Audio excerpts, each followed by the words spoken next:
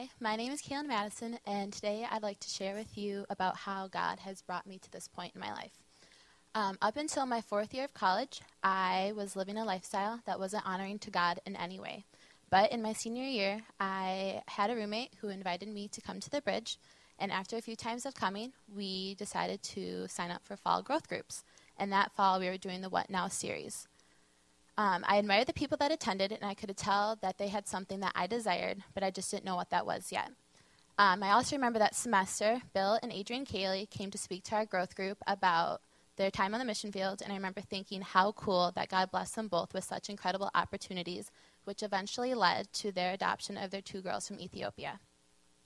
In the spring of 2011, I was hesitant to join a growth group again, but I was very thankful I did because that spring is when I placed my faith in Jesus as my Savior. I went home that summer, and transition was hard, and I was looking forward to my super senior back in Eau Claire, my super senior year.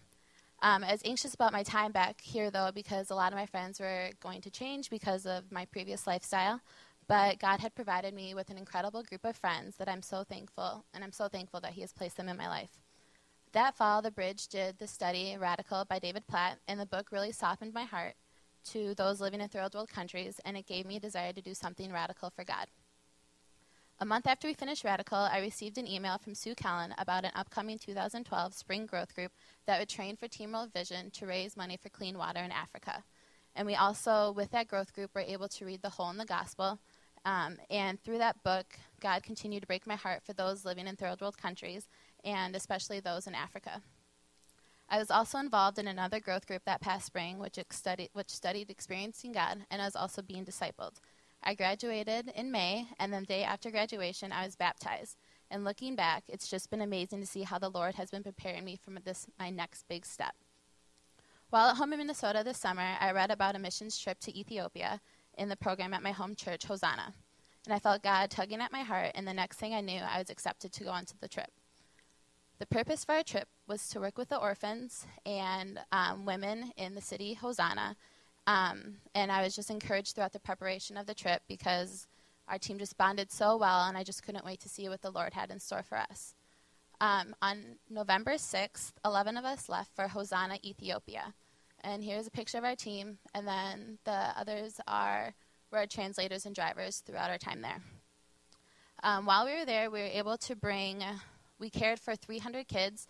My church back home, they sponsor 300 of the kids through an organization called Hope Chest, which connects a church in the States to a church in Africa.